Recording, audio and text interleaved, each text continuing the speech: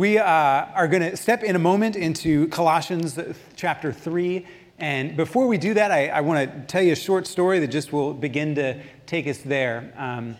So the story is this, and it starts with this. I'm a morning person.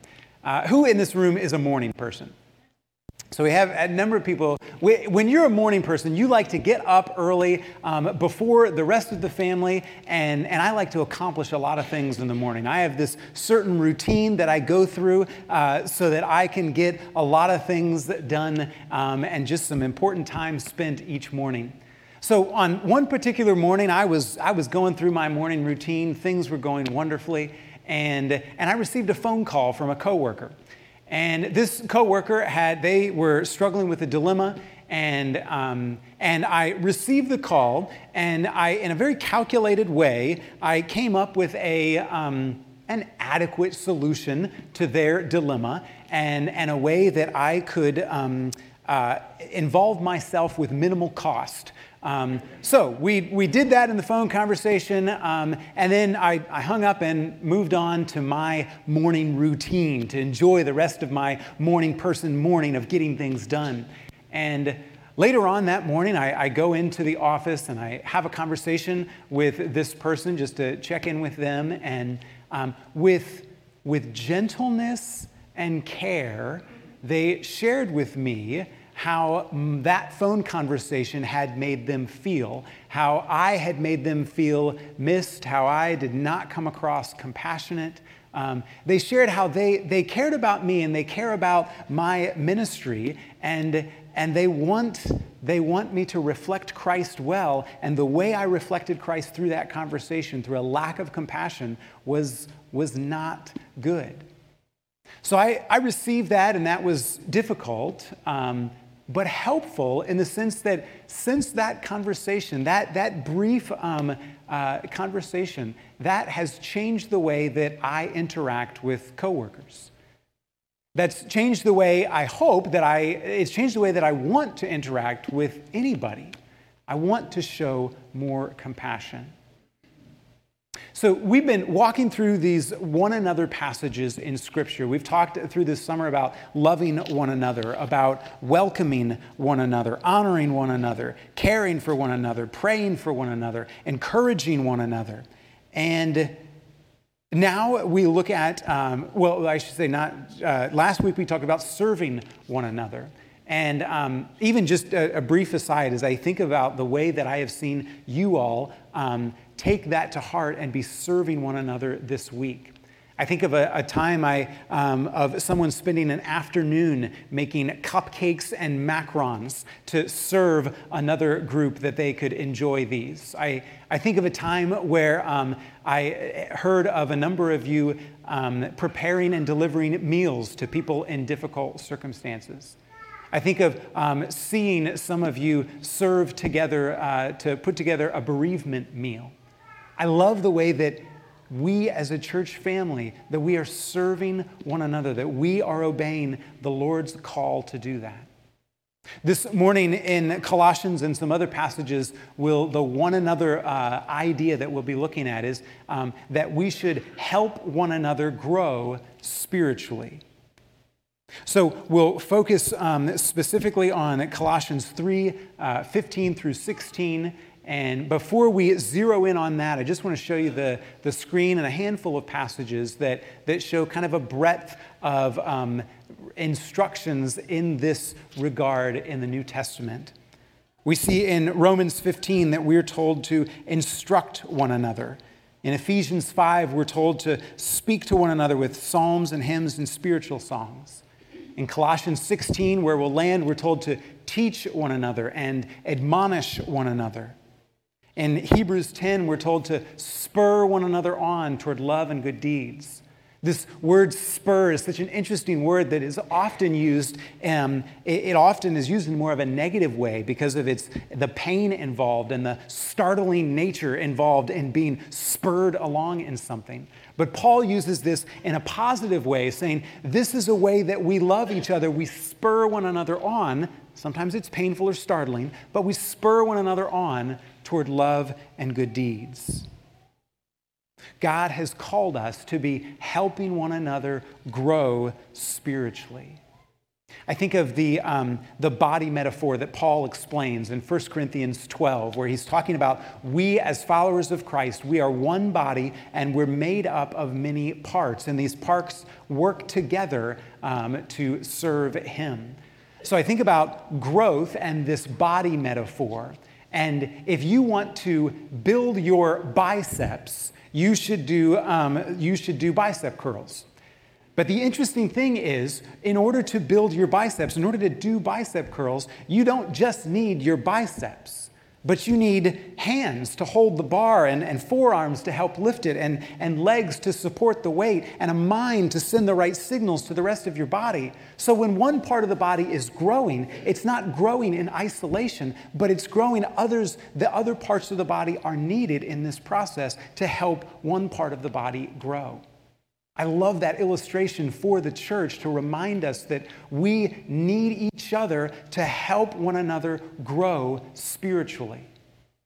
If you're in a small group, I hope you recognize that phrase, and because you know that the primary purpose of a small group gathering is to help one another grow spiritually, more so than becoming friends, more so than supporting each other. Those two things are important, but primarily we meet in small groups to help one another grow spiritually.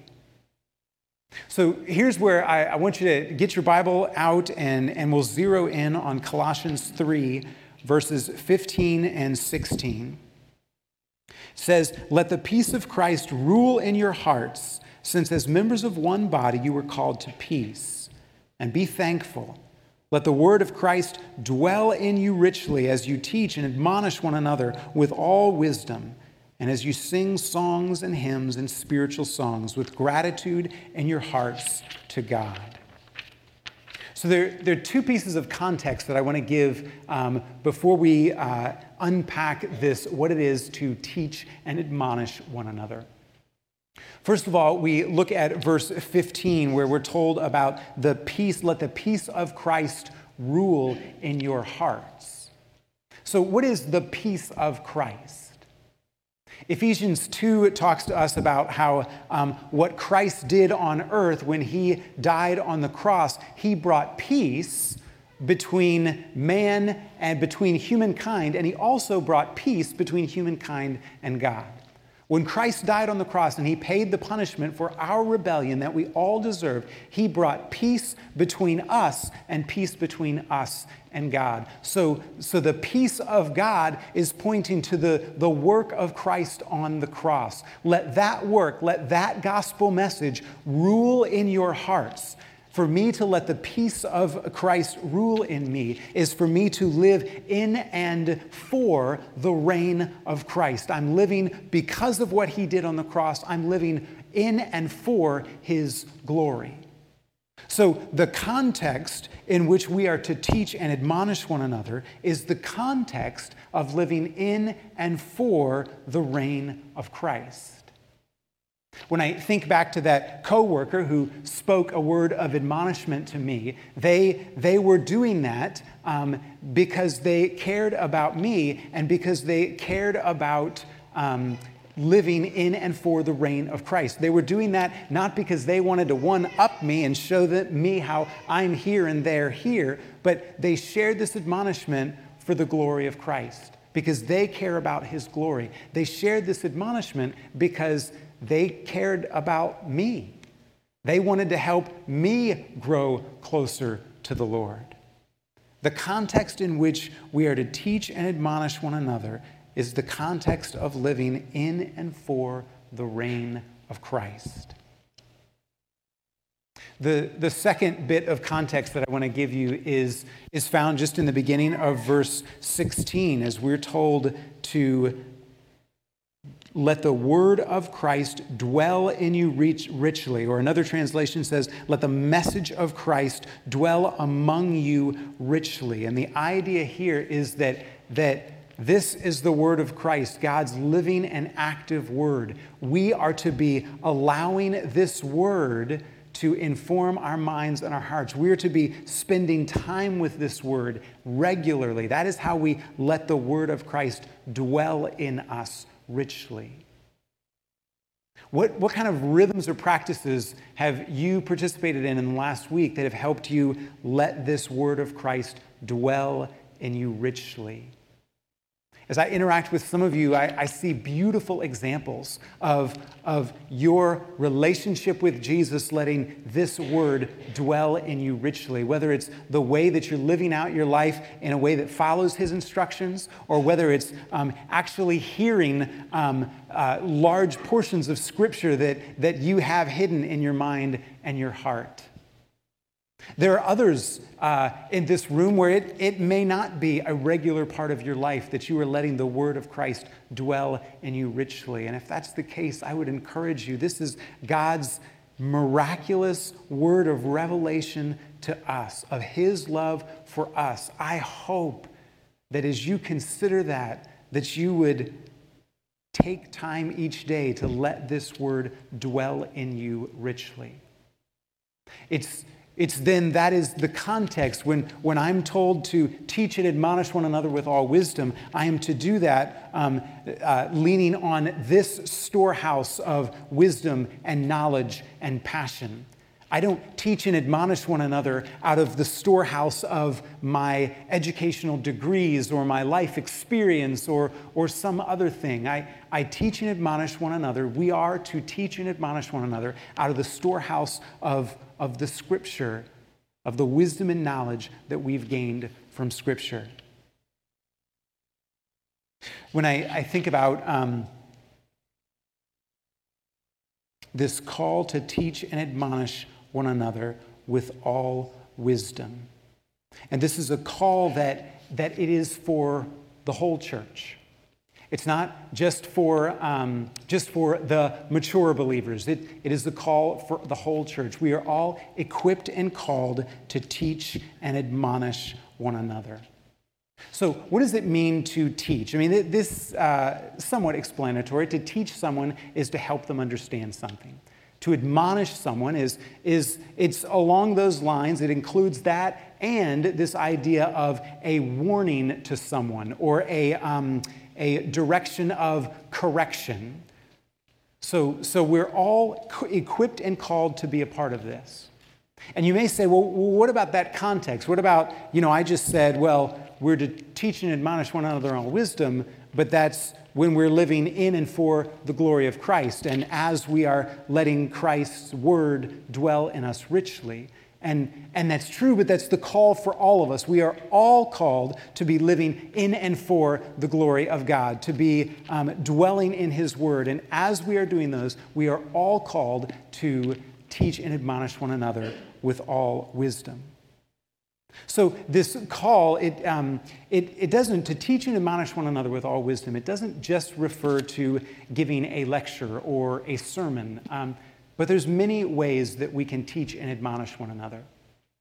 I think about three in particular as I just think about some things that I've experienced, three ways that we can be teaching, what we can be helping one another grow spiritually. And those three ways are these: an invitation extended, life shared, and truth spoken.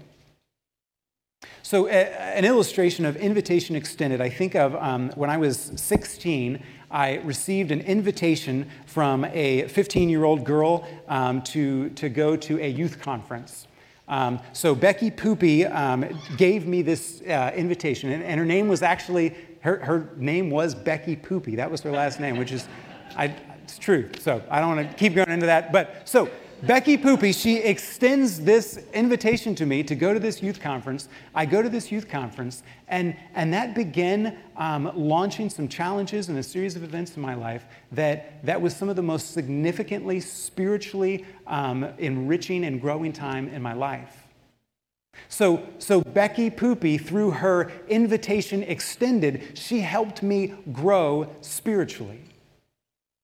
I think of life shared. When I was in college, I was working with on an internship with a pastor named Stu Dix, and he shared his life with me.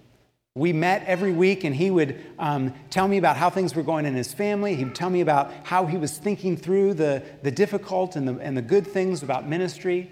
He would invite me to play racquetball and flag football with his Christian friends and his non-Christian friends. He shared his life with me. So Stu Dix, through his shared life, he helped me grow spiritually. And then there's also truth spoken is the way that we can help one another grow spiritually. I think of in high school, I was distressed and sad and mopey about a girl preferring some other guy more than she preferred me. And I went through a time of sadness about that. And after a while, I had a friend named Libby approach me and say, Brentley, you've become a different person. You're sad and you're moody all of the time. And you need to just get over it. So the Lord used that word to move me along and to realize, God, there is more to life than how much this girl prefers me or doesn't prefer me. So the Lord used Libby's truth spoken to help me grow spiritually.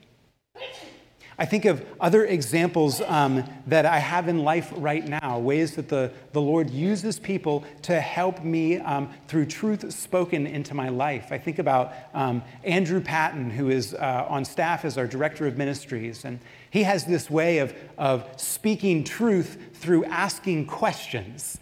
And he'll ask these questions where I quickly realize, as I give the answer to this question, I'm exposing that I am weak in this area, and his questions expose areas that I need to grow. I think about conversations with our senior pastor, David Henderson, and he has this way of speaking truth through some very gentle observations. I think of my wife and the way the Lord has used her to speak truth into my life. And she is a truth teller. She will tell me when something is wrong, and she will tell me when something is good. Amanda and David and Andrew, they help me grow spiritually through the truth that they speak into my life. When I was thinking about some biblical examples of this, truth-telling is a pretty tricky thing. You know, we can look at the story in 2 Samuel 12 about Nathan speaking truth to David when David had made some horrible mistakes. And Nathan comes to David with boldness and clarity and speaks truth into David's situation. I think about in Galatians 2, Paul speaking truth into what Peter was doing wrong. And again, with boldness and with clarity. Yet in both of those situations, it's with love and it's with the glory of God in view. And then there's this other example in Scripture that we read about in Job. And Job has some people coming to him and supposedly trying to speak some truth into his life. But in hindsight, at the end of the book, we learn God's critique of how well these friends were speaking truth into his life. And for Job, in the midst of sadness and some really difficult things going on, we learn that the best way for those friends to speak truth into those circumstances would have been through silence and presence. So I think sometimes the most powerful way to speak truth is through silence and presence, particularly in those times where someone is walking through a very sad and difficult road. So whether it's through the boldness and the clarity of the Nathan-David conversation, or the Paul calling out Peter, or through the how we should interact with those who are really struggling in some sadness through silence and presence. In all of those, truth spoken helps people grow spiritually. I was blessed this week to have a number of conversations with different ones of you who shared with me stories of how others have helped you grow in your relationship with the Lord, whether that's been through an invitation extended, through life shared, or through truth spoken. I encourage you to be thinking this week, what is a next step? What is a way you can take a step deeper into helping someone else grow spiritually?